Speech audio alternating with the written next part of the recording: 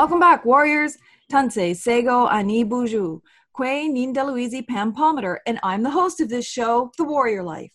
This podcast is a show about living the warrior life, a lifestyle that focuses on decolonizing our minds, bodies, and spirits, while at the same time revitalizing our cultures, traditions, laws, and governing practices. And it's also about asserting, living, and defending our sovereignty all over Turtle Island. And our people are warriors in so many ways. Some are out in our territories, protecting our lands and waters. Others are protesting police racism and brutality against our peoples. And others take to the streets to provide care and assistance to our people who are homeless and struggling. In so many ways, our warriors stand in defense of our people and protect our people from Canada's historic and ongoing genocide. And that can be done in so many ways. There are people out there as social workers, as nurses, as lawyers, as policy advisors, in all different ways. While lots has changed since pre-contact, one thing has stayed consistent: the commitment of our people to protect and represent our cultures, our identities, and our nationhood. And today, our people often bring that warrior spirit to their professional roles, including journalism. Our peoples have a long tradition of using our voices to lead our nations, provide advice and guidance, share information and analysis, and raise the alarm on things like laws, policies, and practices that could be harmful to us or our rights. We've always done this at the local level, whether it's clans, houses, villages, longhouses, communities, and nations, and through our own local communication networks, which often included Res Radio and native newspapers. Our networks literally skyrocketed with the advent of social media platforms, and now we're starting to be represented in mainstream media. And today we are so lucky to have with us Jessica Deer. Jessica, also known as Ganaseo, is Gayankahaga from Ganawage and has been a reporter with CBC since 2018. Prior to her role at CBC, she also worked at the Eastern Door newspaper from Ganawage. And I've been following her work for a while because she not only has a pulse on the issues that we as Native people care about, but she represents our issues in a really respectful way that provides the much needed context that's so often missing in mainstream media. Welcome to the show, Jessica. I'm so happy to have you here. Thanks for having me. I'm glad to be here. Perhaps you'd like to introduce yourself the way you like to. So, Ganaseo Yujets. My name's Jessica Ganaseo Deer. Like you said, I'm from Ganawage. I'm Ganyakahaga. And I've been in journalism since I was 18 years old. I'm now 30. So it's been quite a while, but the majority of that time I did do a lot of community journalism. And for the past 2 years, I've been at CBC Indigenous, and it's been quite the journey. Yeah, well, it's so exciting. And I'm wondering if you wouldn't mind sharing a little bit about, your path to journalism. I mean, you said you've been doing it since 18. So what are the kinds of things that you've been doing? I mean, did you always want to be a journalist? How did you even get started? It's really funny because I didn't want to be a journalist. When I was 18, I wanted a summer job. I needed a summer job, and in my community we have this awesome program called just for summer students. And I really wanted to apply for this animation job at the cultural center.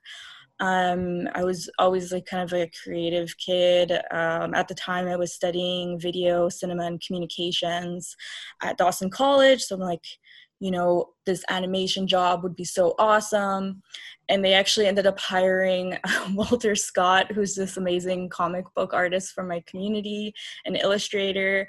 And the only place that offered me a job was the Eastern Door. So I never really found out if I was the only person who applied for that position.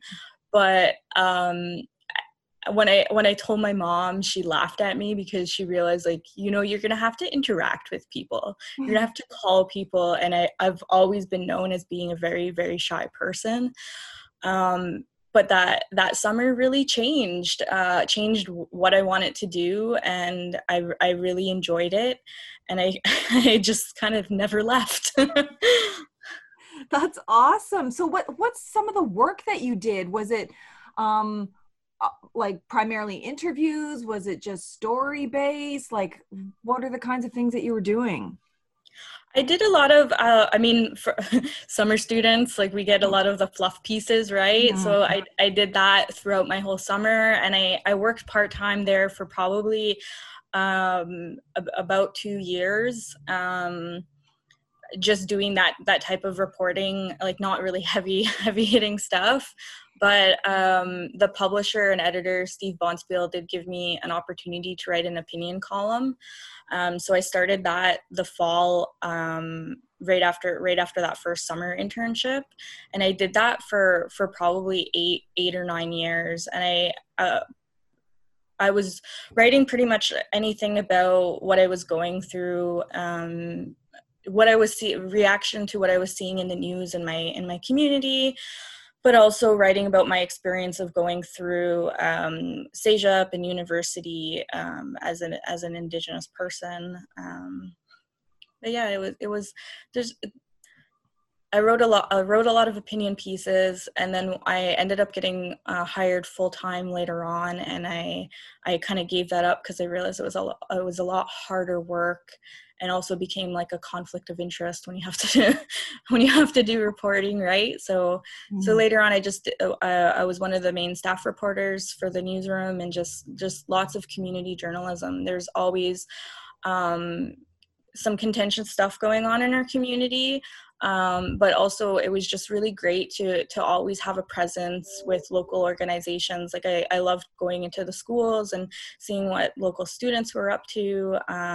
There's community events that happen every year, and, you know, trying to come up with a new, like, fresh take on how to cover those was always interesting.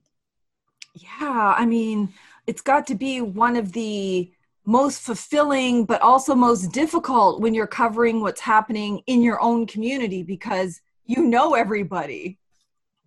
Yeah, and that was one of the reasons why I stopped writing my opinion column. Like I'm not gonna lie, like when I was young, I was a bit of a shit disturber when it came when it came to my opinions on stuff, and especially I think sometimes my opinions on things that I didn't fully understand or know about.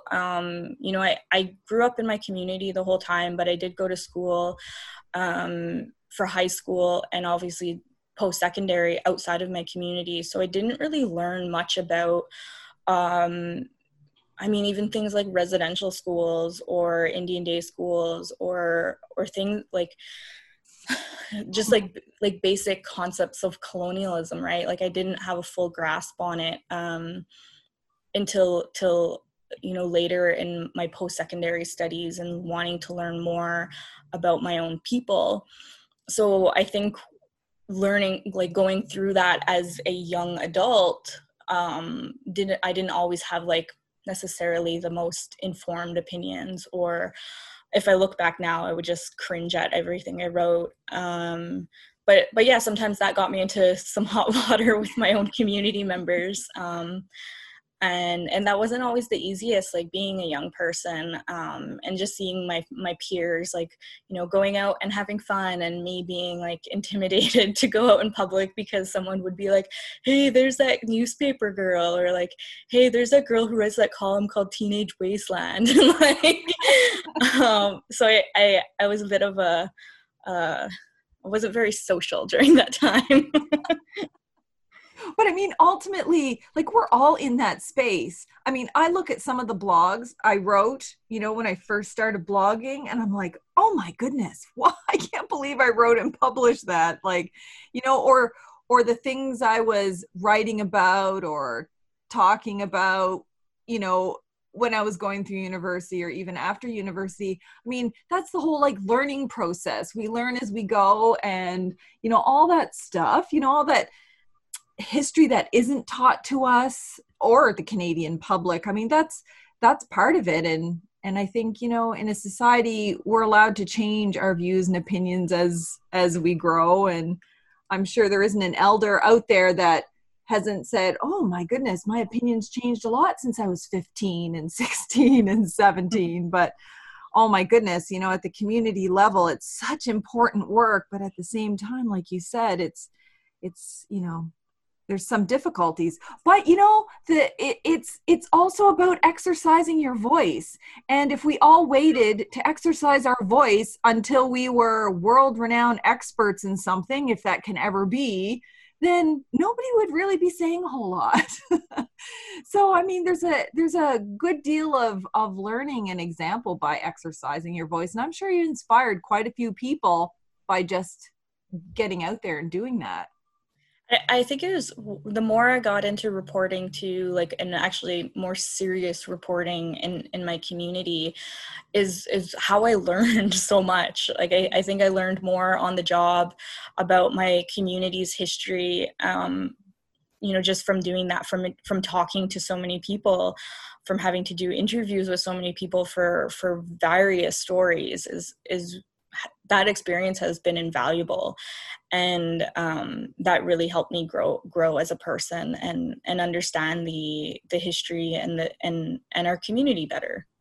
It's all of it that works together. It's not just the education part, because if you think about even in university education today, we're not learning all the things we should be learning. It's all that experience that is equally, if not more valuable, like learning on the job, the stuff they just don't teach you.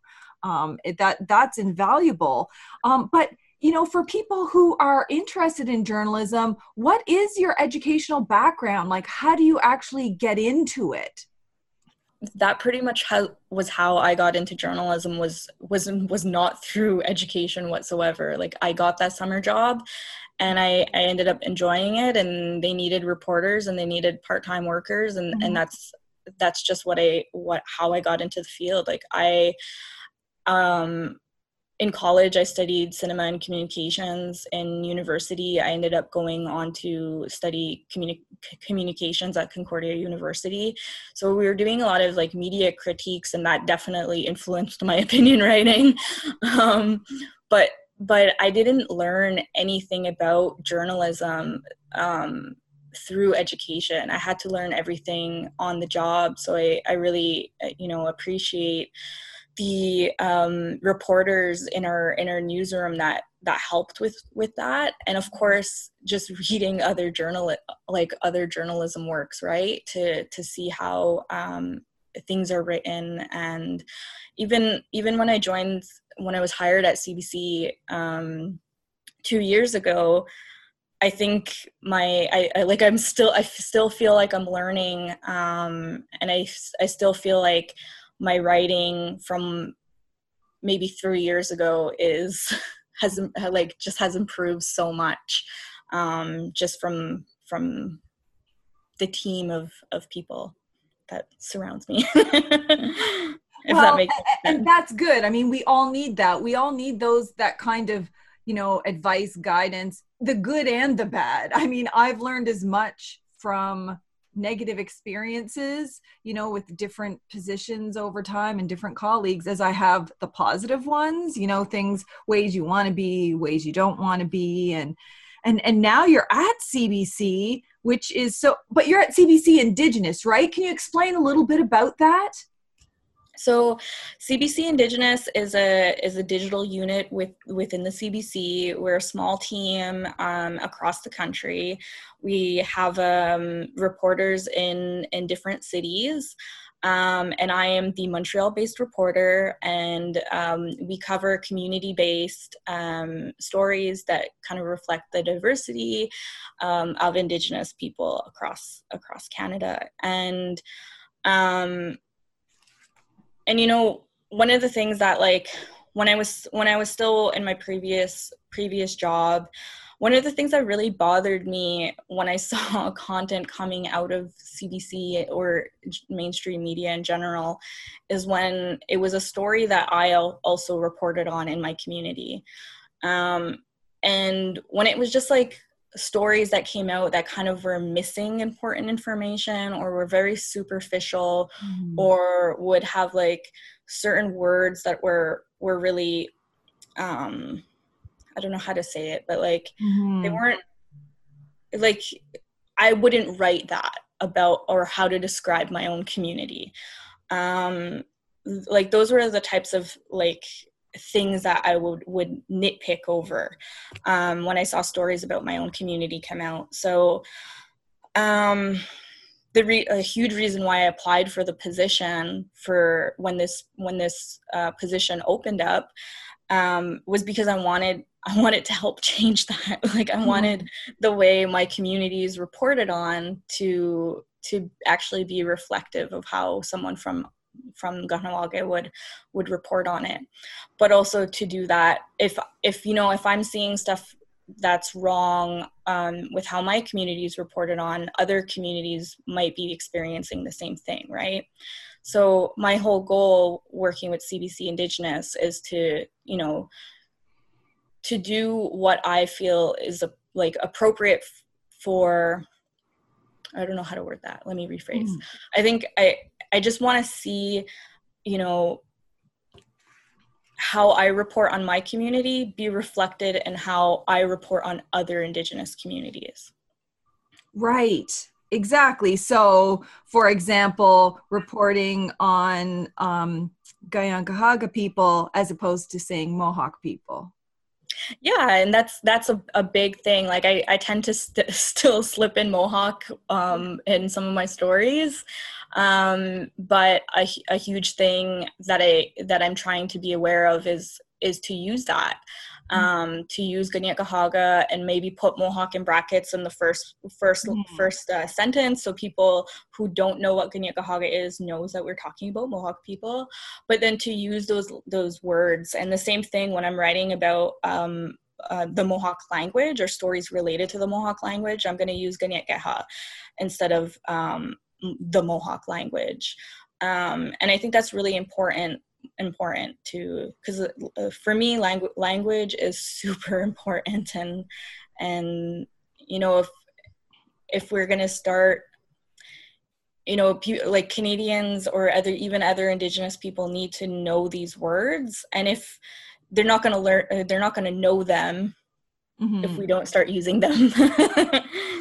Yeah, exactly. And in doing that, it's also raising the bar for others in mainstream media to do that for other nations too, so that it's not always the same, so that it's not, they don't always just defer to what's the easiest to say, what have we always said, how do we know them as opposed to really respecting how all our different nations want to be known. So to me, it sounds like your own culture and identity has impacted the way you see journalism. 100%. Like, I mean, for those who don't know, like Mohawk isn't even a Mohawk word. So, and I try to incorporate other Kanien'kehá:ka words within my reporting too, but with also explaining them in what they are in English. And it's just a little bit of me sprinkling in a little bit of education in there in those stories too. Well, that's what I really like about your stories. You're not just, you know, reporting this happened on this day or this event, you know, is going on, but it seems like in every single one of your stories that I have read, you learn something, you know, and in addition to just, you know, not using the word Mohawk, or, you know, even how we change our language and how we think about these things, I think it's important. And I think there's a real strength in journalism also being about education as opposed to information and reporting. I mean, how important do you think that educational element is, especially for Native stories? I think there's like a bit of a two-prong, or I guess the way I come at my stories are with two different areas. And I mean, we do know that our audience that reads CBC Indigenous content, you know, there are a lot of Canadians who read it. So part of it is, for me, is wanting to be an educational, but also like I do want to write stories that you know aren't necessarily targeting just Canadians, right? Like I want to make news too for our people. But in doing so, like, yes, sometimes we do have to explain. There's like a lot of context that I end up having to incorporate in a lot of my stories, because the general public just doesn't know about so many things. I look at it as a way for other Indigenous people too to learn about other nations, because being Kanien'kehá:ka, I don't know everything about every other First Nation in Canada, you know, or Métis or Inuit. So I'm sure that even providing a bit of that context and education is beneficial for other nations as well, not just writing it, you know, for a Canadian audience. Well, yeah, and that has been so incredibly helpful to me when I see, you know, different people in journalism, especially Native people in mainstream, you know, but also independent and social media, actually sharing that information, because, you know, I'm Mi'kmaq. That doesn't mean I can speak other languages or I know anything about any other First Nation or traditional nation. And, you know, but yet we're expected, you know, like on a media platform or a policy platform or, you know, just, you know, engagement work, to be able to speak to the issues. And I think one of the most difficult thing that, you know, the media has struggled with over the years is really getting away from this idea that we are all one mythical race of Indians and everything's the same. And that's, you know, simply not the case. And it's for us to be able to, you know, learn about, you know, what is Kanien'kehá:ka people saying about themselves and how do they want to be referenced and what's information that's relevant to them and how is that different from the Haida Nation or the Wet'suwet'en or Mi'kmaq people. I think that is just as important for us as Native people. And like, I really appreciate how much you incorporate that into your stories. Thank you. And that's what why, you know, earlier I said we're CBC Indigenous is a small team. We are really a small team. There's about 5 reporters with our unit. So we have someone in Halifax, we have someone in Ottawa, in Toronto, in Winnipeg, in Vancouver, and then myself in Montreal. And I would really like to see our unit grow and to have a reporter in every CBC newsroom, because you know, all those Indigenous perspectives, like we might not be reflective with, you know, just 5 Indigenous reporters, right? That are specifically with our unit. We're really lucky that there's more than that in terms of Indigenous reporters at the CBC. But I would just like to see more where we have our mandate specifically to do Indigenous storytelling, and, you know, to see more nations reflected, because, you know, 5 of us can't do it all. No, sadly. But I mean, it's making a huge difference. Just the fact that there's a CBC Indigenous. Wow. Like, shouldn't every media outlet have some kind of specialized focus on, you know, like at least an Indigenous team? I mean, you may be small, but that's really important. Yeah, and that's what I don't think I would be in mainstream media if it wasn't for this unit. You know, if you asked me 3 years ago, and I was asked, you know, before, would you ever want to work in mainstream media? And my answer was always no.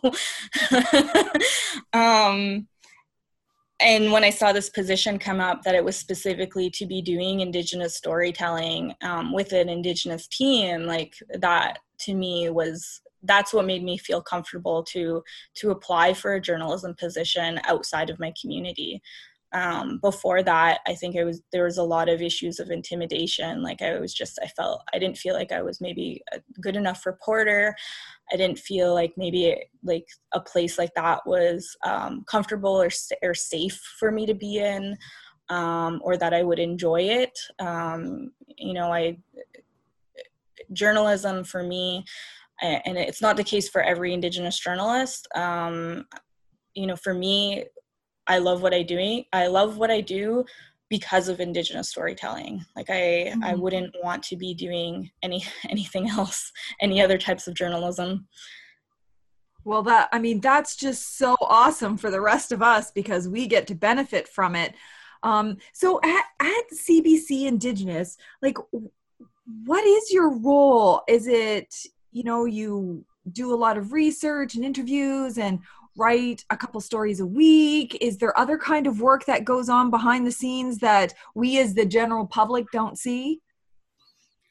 I think there's some things that go on behind the scenes that maybe people don't realize is that not just our team, but other Indigenous journalists at CBC there's so many of us that do a lot of like advocating behind the scenes to make sure that the rest of the CBC is kind of aware of certain issues, as well as making sure our stories are told properly. For a while, CBC has had this policy when there's Indigenous stories, the comment sections have to be turned off. And that's something for our unit we don't even think about. All the stories that come out of our unit are the comment sections are off. But sometimes, we're not the only ones doing Indigenous reporting, right? So it comes from other newsrooms across the CBC, and I find sometimes they forget to turn off those comment sections. And I am not, I am that person that will be like, hi guys, you forgot to turn this off. Well, that's good though. Or I think I get flagged from readers or from community members all the time about, this isn't quite right, or maybe this is not the right word to be like that should be used, or like problematic language, or like just a whole bunch of things that community members will reach out to report, or like reporters with our team. And so, we hear when CBC doesn't do stories justice. Like we definitely hear from community members. But often the times, like we know about that. Like we saw it, we flagged it, and we're trying to change it. So I just want people to know that a lot of the stuff that you're concerned about, we're probably concerned about too. But it's so great that you're actually there, not just doing your specific job of, bringing Native voices and Native stories to mainstream media, but also in the background, trying to make things better for all the other people that are in journalism that may still be making the same mistakes, or, like all of these issues that community people are concerned about, you're concerned about as well. That's an invaluable kind of resource for mainstream media to have. And it just surprises me that everyone wouldn't be in that context, to be able to learn from that. Yeah, I think just as an Indigenous journalist working for an a Canadian institution like the CBC, it can get a little bit exhausting. I'm not going to lie about that. It can be very exhausting because we're trying, like you said, we're trying to make this place we're trying to make the CBC a better place for Indigenous people. So that's reflecting and representing Indigenous people in content and in stories, but also making it a better place for Indigenous journalists. So that, it doesn't take someone 10 years to be in journalism to feel comfortable to be, to work at the CBC. That's not okay, right? We need we need more Indigenous journalists at the CBC, and they need to be there and feel like it's a place that is safe for them, is going to welcome them, is going to support them, is going to value them in their work. And I think that's just it just can be really exhausting when sometimes all you want to do is like your job, right? You just want to go and talk to people and write your stories and file your stories and then continue doing that. But there's I think a lot of stuff behind the scenes that can be very exhausting and draining to Indigenous journalists in an institution like that. Well, it's like having two jobs. I think about all the, Native people in universities or at law firms or working in all these different professions where, they're either the only one or there's a small team, and they're as much engaged in this, how to educate their specific institution as they are in doing their own work. And they all seem to have the exact same, thoughts as you do, that it's very exhausting to be constantly engaged in it, because for most of us, it's not like you can just let it go. Oh, that's okay. They can just keep using these racist terms. I need to focus on my story. It's something that we're compelled, to continually educate until it's not an issue anymore. Yeah, and I think my colleagues that I interact with more really understand that. Like I was told by a colleague today, it's very evident that you care. And it's like, yes, of course I care. Like one of the reasons why I used to be so nitpicking and like critical on Twitter, and sometimes still am about journalism, is because I'm trying to raise that bar for other journalists where, they can't just be doing the bare minimum when it comes to Indigenous reporting. It's 2020 and everyone has to do much better. Yeah. But, we also learn, outside of the stories that you write, your comments on Twitter are actually good tips or questions for other people to turn their mind to it. I mean, because we all can't be thinking about all of these things in all different contexts at the same time. So I actually learn so much from people like you on social media who ask these questions, and ask them in a legitimate way. It's terrible that on social media I have to say this is an actual question, as opposed to a statement. But, questions around, hey, is anybody else using the term Mohawk, or is everybody using Kanien'kehá:ka? And do you do this for other nations? Like, these are really valid questions that are good for other people involved in journalism or any kind of work that deals with Native people to really think about. And are you doing this, and why not? And should we be? 100%.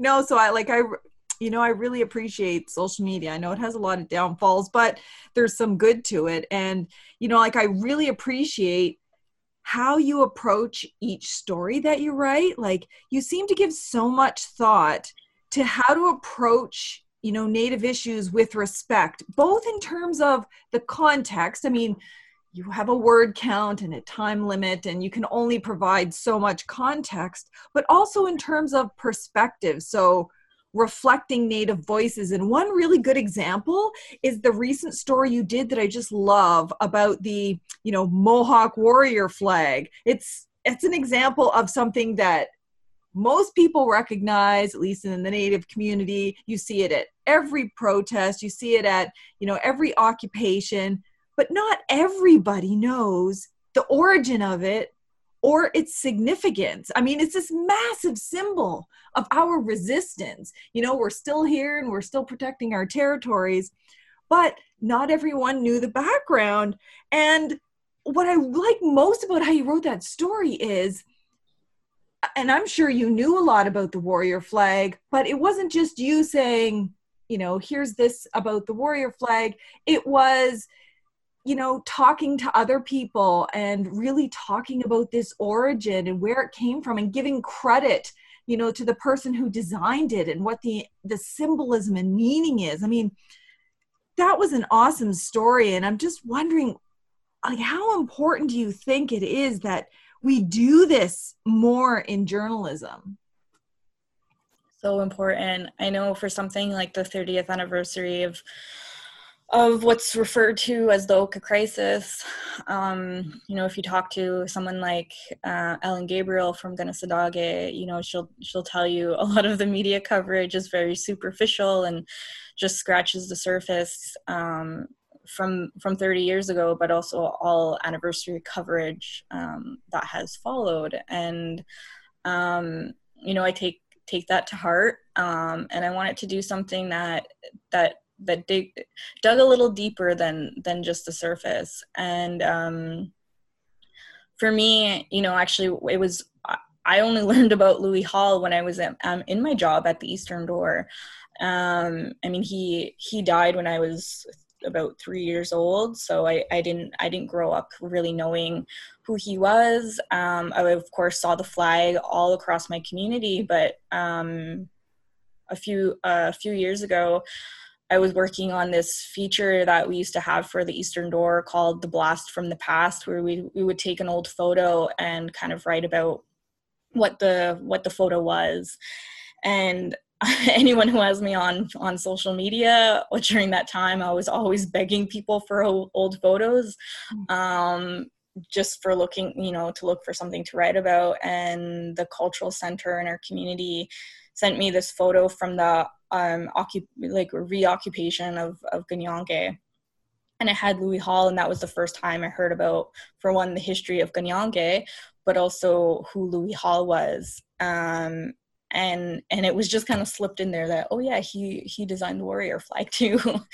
So that was when I first learned about him. And when I was thinking earlier this year about what kind of stories I wanted to do for the 30th anniversary, that came to mind because in February there were things going on with Wet'suwet'en hereditary chiefs, opposing the GasLink pipeline in northern British Columbia, as well as all the solidarity action with rail blockades and protests across the country. And there was a rail blockade in my own community.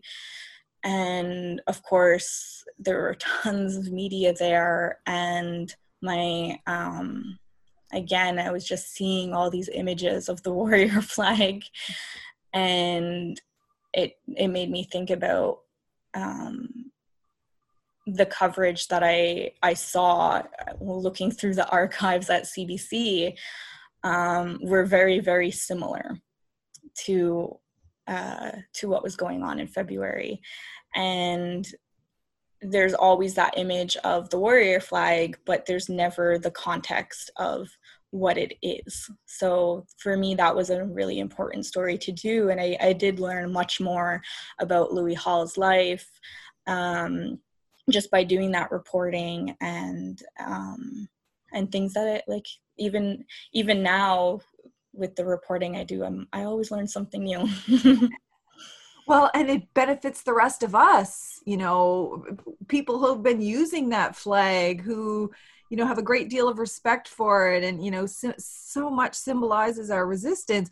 But to know the origin of it is so much more meaningful, and to be able to give credit. And, we just learn so much by a story like that, when everybody else was covering, what happened at that time, whether or not the land issues have been resolved. And those are super important things, different federal, provincial, native relations. But here, the symbol of our resistance is literally at every single occupation and land defense today. And, it's important, I think, that sharing that information with other Native people, but Canadians too, that it's really important. And what it actually means, it's not about violence, that at its heart, it's about peace and peaceful relations. And that's it's just really, really powerful. And then you do these other stories, which, 10 years ago, I don't think ever would have been covered in CBC or any kind of mainstream media, like your recent one about how 3 little baby books are being written in the Kanien'kehá:ka language. And that's just so powerful. but I don't think mainstream media in the past would have actually gotten why that's so powerful, because, you know, language is at the heart of our laws and our identities, and, you know, what we're trying to reclaim and revitalize and rebuild. And I just think that story is also very powerful. What made you like think to do this story? I have the two ladies who are, started that book project. I have them both on Facebook. I've known them for a long time. I've interviewed them for other stories, and when they launched this, of course, it was all over social media. And this, as soon as I saw it, I'm like, this is something that is like so great, adorable, and I think like our readers would really appreciate having a story. But also, like I there's so many times where my community is only, or not even just my community, but other stories about Kanien'kehá:ka people, about other Indigenous people in Quebec. It's like we're only in the news when there's controversy, right? Mm-hmm. And that's one of the stereotypes that our unit, and my role as a journalist is trying to not, I don't know how to word that, but like it's one of the things we're trying not to fall into, where we're not just covering controversy and standoffs and issues of contention between Indigenous and non-Indigenous neighbors and things like that, like, or issues of whenever, like, I don't want to just do stories that here's another story about an Indigenous person facing an injustice. Like, yes, those stories are important, but I also want to, we want to see ourselves reflected in mainstream media. And I think, that includes stories that are I don't want to say positive, but like are, uplifting stories, really reflecting the diversity and the resiliency and the just like great things that are going on in communities, or interesting things that are going on in communities. And for me, like, having a story like this, where it's, these having a team of volunteers trying to contribute to the revitalization of Kanien'kehá:ka, it to me fits that. And it's just awesome. Like, yeah. Like I'm not a mother. I'm not an expecting mother, but like something, when I saw that, like, that excited me to see. And I'm sure, having a story like that, like, other communities could appreciate that, right? Oh my goodness. Yeah, it jumped right out at me. I mean, my kids are grown, but I was thinking, wow, this is exactly what we need. We need our babies speaking our language, and, we need to carry it forward. It was so powerful. And something else that story made me think of, because, traditionally that wouldn't have been covered in mainstream media. And it made me think that, with the advent of social media, more of our voices were out there in a variety of forms, whether it's a community-based newspaper that gets shared on social media, or people doing their own blogs now, and, those kinds of things. And then we share it all over the different social media platforms.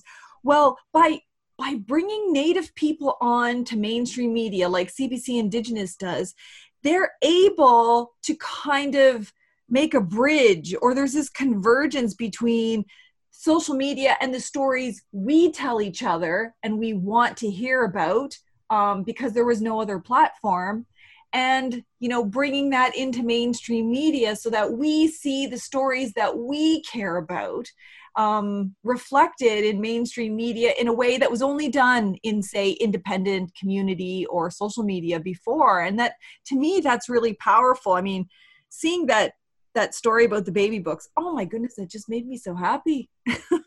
Yeah, I think, like, one of the I guess principles of CBC, and Duncan McHugh has this guide into reporting in reporting in Indigenous communities. And, you know, one of the key principles is about building relationships with Indigenous communities and Indigenous people.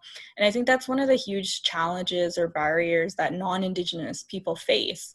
So they don't tend to find those stories.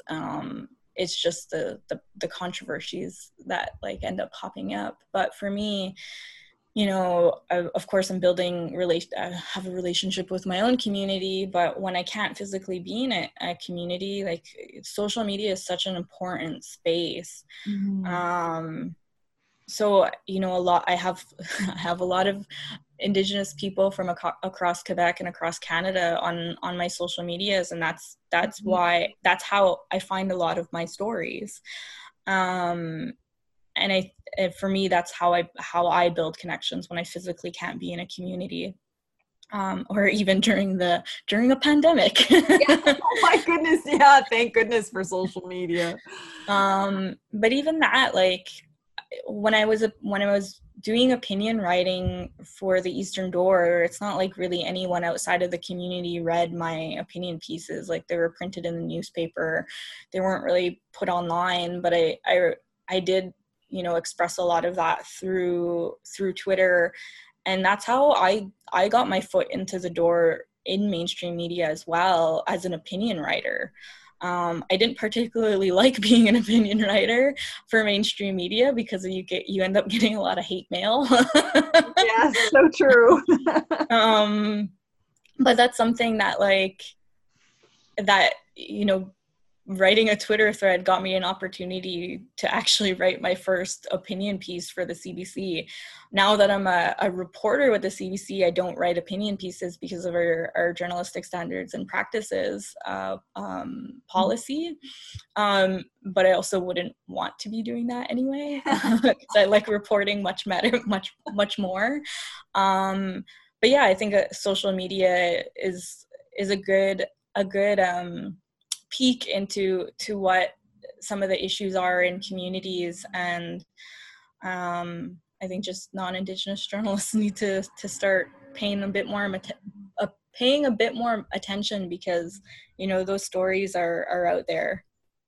Yeah, and it's how we're engaging with one another, because none of us can be everywhere, you know, but it's so nice to be able to stay connected and see what's happening in different, you know, nations across the country. And even, you know, with our brothers and sisters in the southern part of Turtle Island, you know, and in some of the tribal governments and Native American communities down there and what they're doing. And, you know, it really helps us, you know, build solidarity and stay connected, because our issues are inherently interrelated.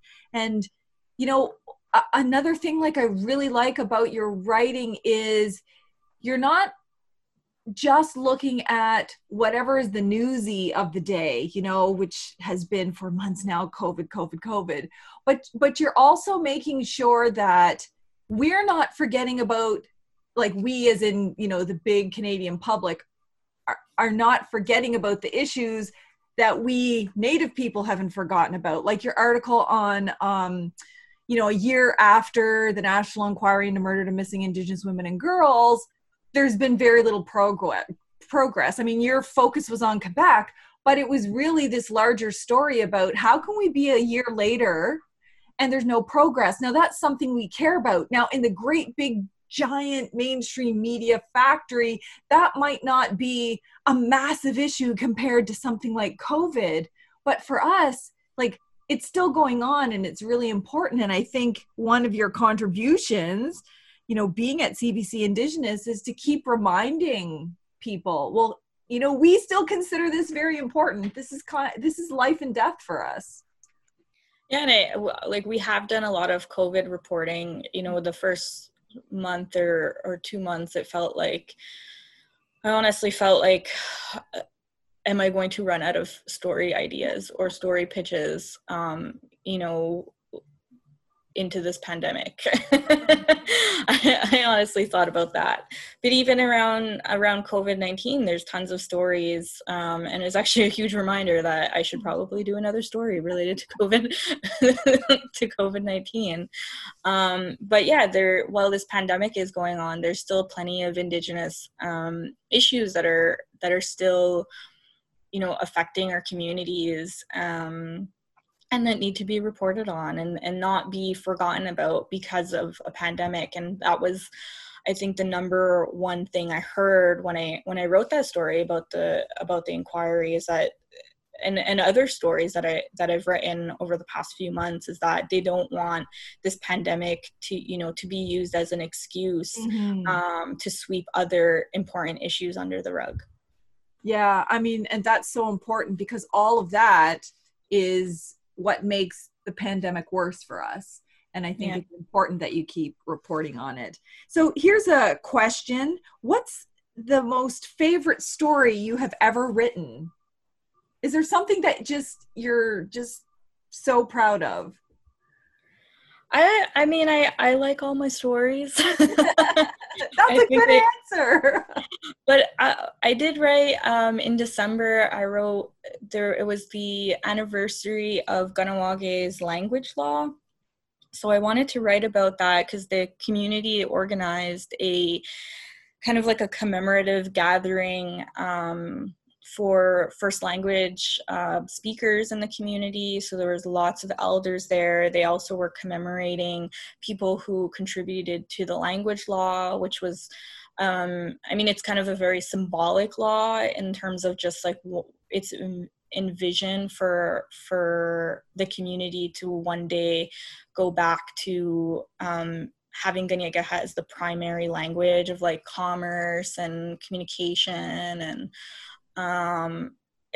it was just really nice to see all the elders, and many of those people that I talked to and interviewed, it wasn't the first time I've interviewed them, but I just always appreciate having elders and language speakers, willing to be interviewed by me. And one of the people that I talked to was Melvin Daibo, who unfortunately passed away last month or 2 months ago. But I just really like that story because if I hadn't have done that story, I wouldn't have had that interview with Melvin Daibo, and I just really appreciate when elders take the time to speak with media, because their words, their wisdom, and their knowledge is invaluable, and they're not always going to be around. No, and you've in essence preserved it now for other people. It's always there. It'll be there for younger people. It'll be there for researchers. It'll be there for community people. It's I only wish that we just could document everything in the brains of all of our elders, all the language and experience and wisdom that they have. Yeah, and that's like he had the interview I did with him was probably one of my favorites. You could just tell he was very passionate about his students. He also taught at Concordia University, as well as he had community classes in Montreal at Native Montreal, which is a friendship center. And he was just so passionate about, and just the way he spoke about his students and not wanting to scare them and intimidate them, because Kanien'kehá:ka is a very complicated language to learn. It was just one of my favorite interviews to do, and I was very sad to hear that he passed away. And it's just when I look back to at a lot of the stories that I did with elders, with those Blast from the Past features I used to do at the Eastern Door, like a lot of the elders have passed on. And when I was younger, I kind of didn't really like interviewing elders. I didn't really like interviewing children because they weren't easy to interview. And this is coming from someone who was very shy when I started journalism. So doing an interview wasn't the easiest thing for me.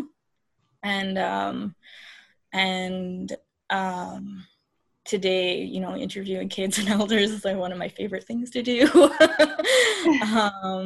I just like really appreciate those stories, and even though something might not be my favorite story, I really appreciate everyone who takes the time to speak with me.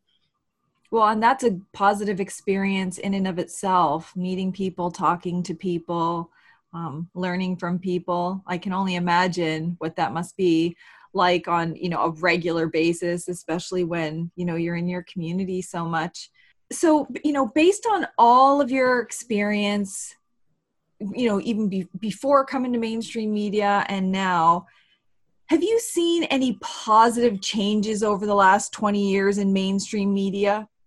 Yes and no. I mean, obviously there are a growing number of Indigenous journalists, and there's plenty of Indigenous journalists who have, you know, paved the way, you know, for a place like the CBC to be a better place for me than it was maybe for them, and that's really important.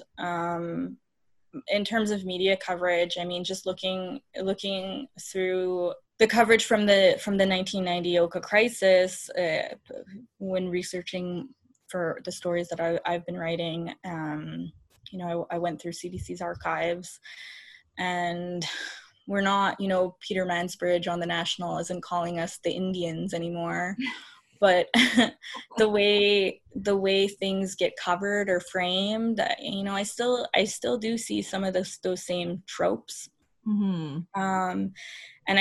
And that was evident in the way with the stories around Wet'suwet'en and Solidarity Action were covered. So that is very concerning. But I'm hopeful, and you know, I want Indigenous people to know that there are journalists like myself, like our team, and other Indigenous journalists at the CBC and across mainstream media that are trying to make it more reflective and better coverage.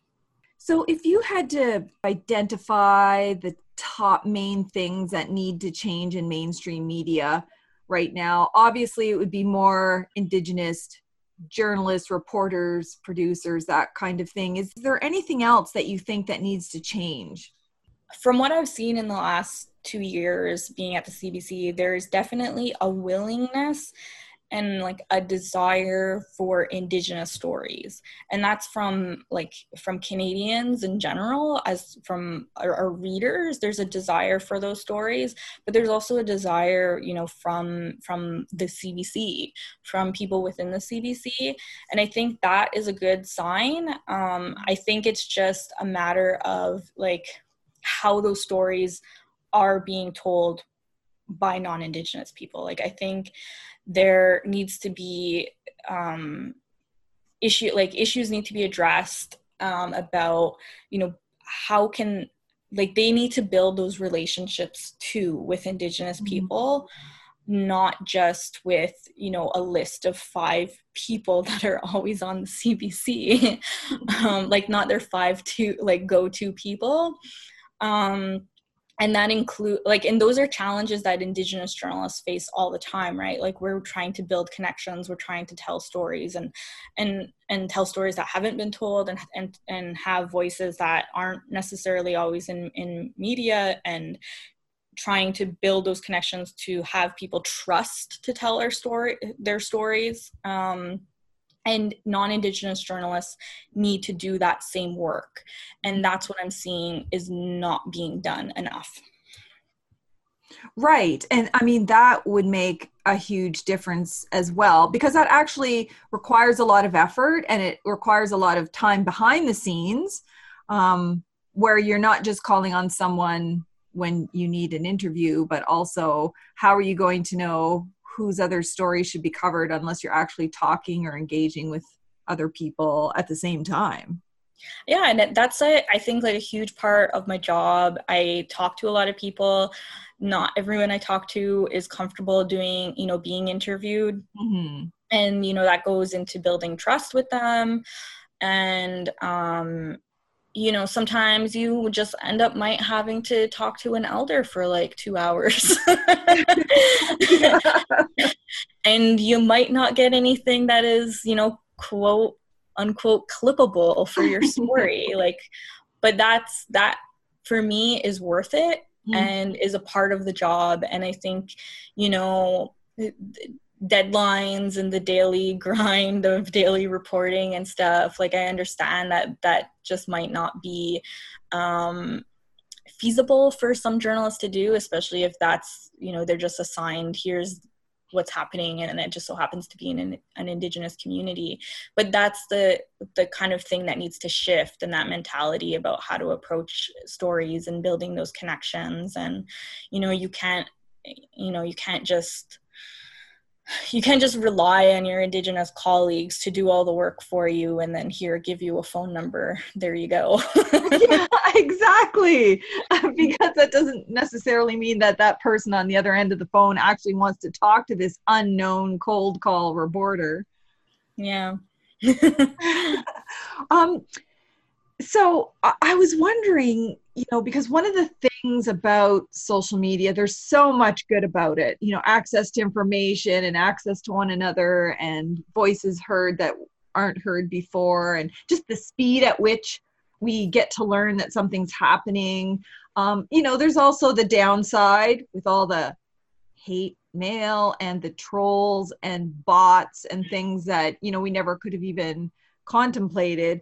But it's also, I've seen, it's also a way of getting informal feedback on the things that people write about. Like, you must notice from time to time when people say, hey, I really like this about your story, and they retweet it, or hey, you said Mohawk instead of Gayankahaga, and maybe you should use our name more often. I mean, is there a way at CBC, or is it just an individual thing where you get to incorporate some of that feedback? Oh, all the time. Like, I think it's really, you know, I really appreciate every piece of feedback I get, whether it's positive or critical, or even if it's nasty. You know, when I was younger, that's really how I learned, right? Yeah. When people get mad at a certain thing, like you learn real quick in the hard way. With CBC, I think it is really important to listen to that feedback, but also, like, to be cognizant that it might not be coming directly to me, but to be cognizant of what I'm seeing on social media, if it's a reaction to my story or other stories, whether it's, you know, with our unit or across the CBC, and what the issues are. You know, are the issues complaining about how something is spelled? You know, is it how, I can't think of an example right now, but definitely, like, we're paying attention.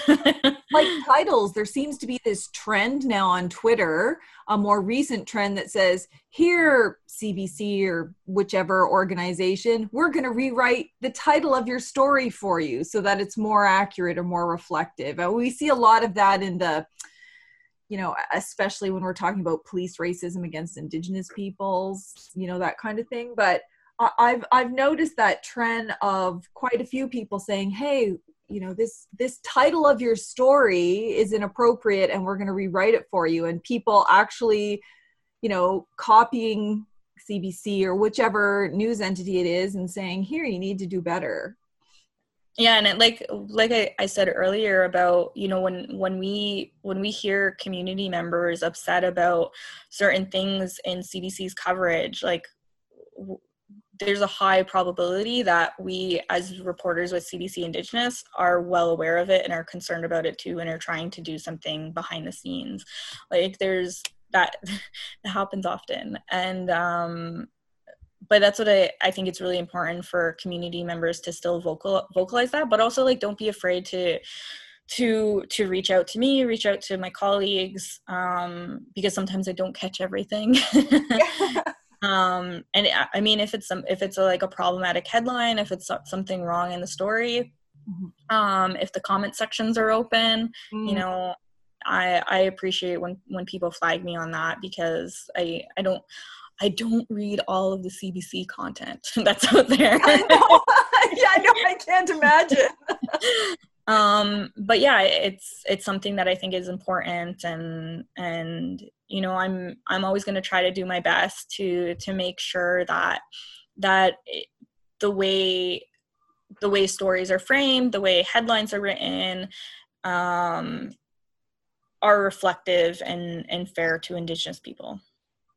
You know, and I hope too that you know, in your group and even, you know, outside of CBC Indigenous, that there's a way of supporting one another, because, you know, with comments of any kind or with social media, there can be comments that have nothing to do with providing positive or critical feedback to something, but are just hateful or racist or sexist or just completely personal attacks that have nothing to do with the stories that are being written. And I hope there's some way that you're all, you know, taking good care of you and taking good care of each other to not let any of that stuff be absorbed.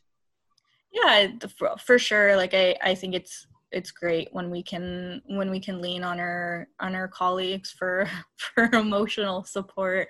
You know, I definitely am a person within our unit that gets hate mail quite a bit. And it can weigh on you, because it's not, you know, I wouldn't mind when if I get hate mail that says like, oh, you're a trash journalist, like do better, or like something like that, because I'm confident enough that, Yeah, you know, in my own skills and journalism, that I'm not doing anything terrible. yeah. But it does weigh on you when even when it's not necessarily directed at you, but directed at the story you wrote about or the issue. You know, I write a lot about the Indian Day School settlement, the 60 Scoop settlement.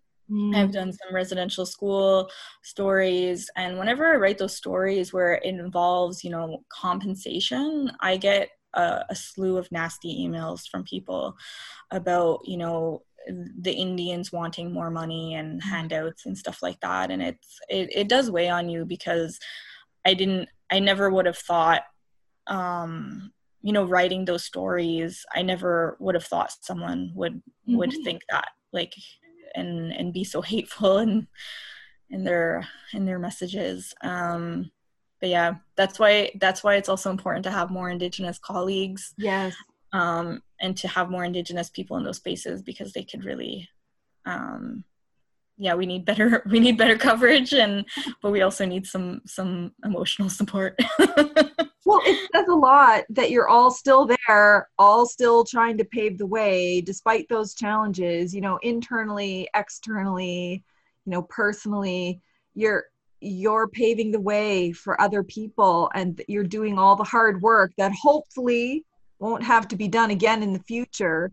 And, you know, I hope you take care of you, because there's a lot of young people coming up behind, and lots who may also want to be Native journalists, who say, I want to be like her, I want to be like him, and I want to be a journalism, you know, in journalism, I want to be the producer, I want to be the writer. And so, you know, given the current context and given everything that you know, do you have any advice for, you know, the next generation who may be just graduating high school or going into university or working at community newspapers, who really want to get into journalism mainstream as Indigenous peoples? Do you have any advice for them?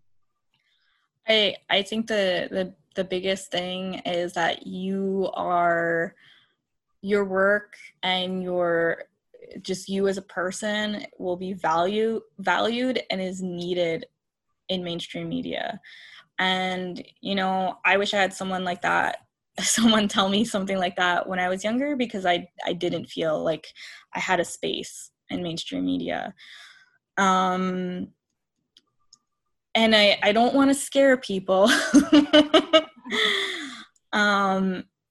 because journalism is hard work, but it's so worth it. It can be so rewarding. Like for me, it's not about the stories that get published and like the scoops and stuff like that. For me, like the most valuable part of my job is being able to talk to people and then for them to trust me to tell their stories.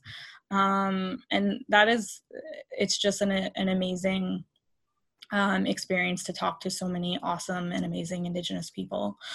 And Indigenous journalists young Indigenous youth who might be interested in journalism.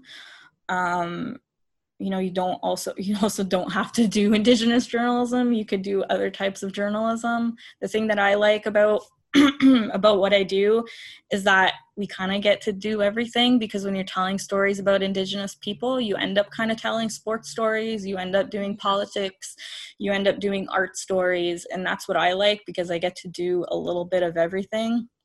I'm not just a sports reporter or politics or covering arts and stuff like that. Like it's really awesome to be able to do all of that, but through a lens of Indigenous people.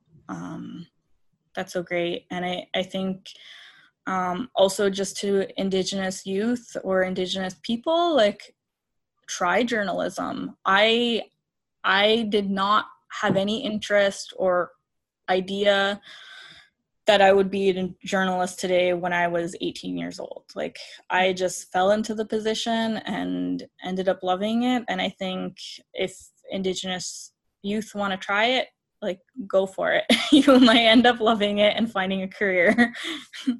Well, that's awesome. And I'm sure, listening to you and listening to this podcast, one message comes loud and clear, that the work is worthy, it's valuable, it's having a major impact, and we need to do more of it.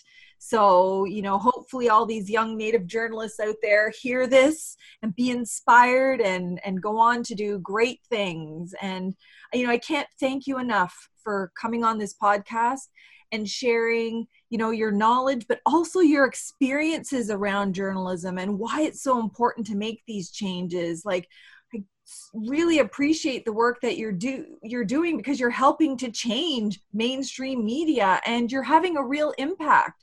And that's incredible. Thank you so much for what you do. Thank you for having me.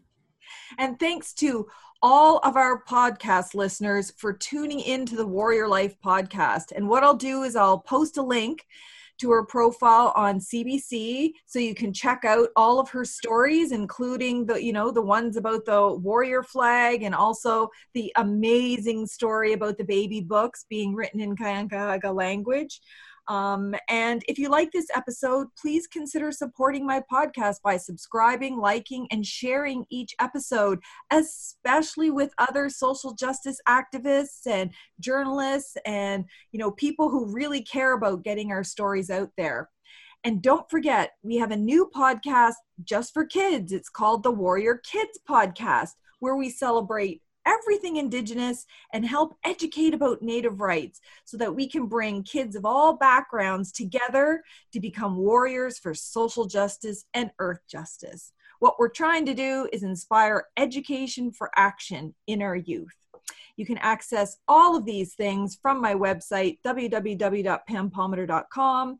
From there, you can follow me on social media and we can connect and keep the conversation going. Till next time, keep living a warrior life. Walaaliag.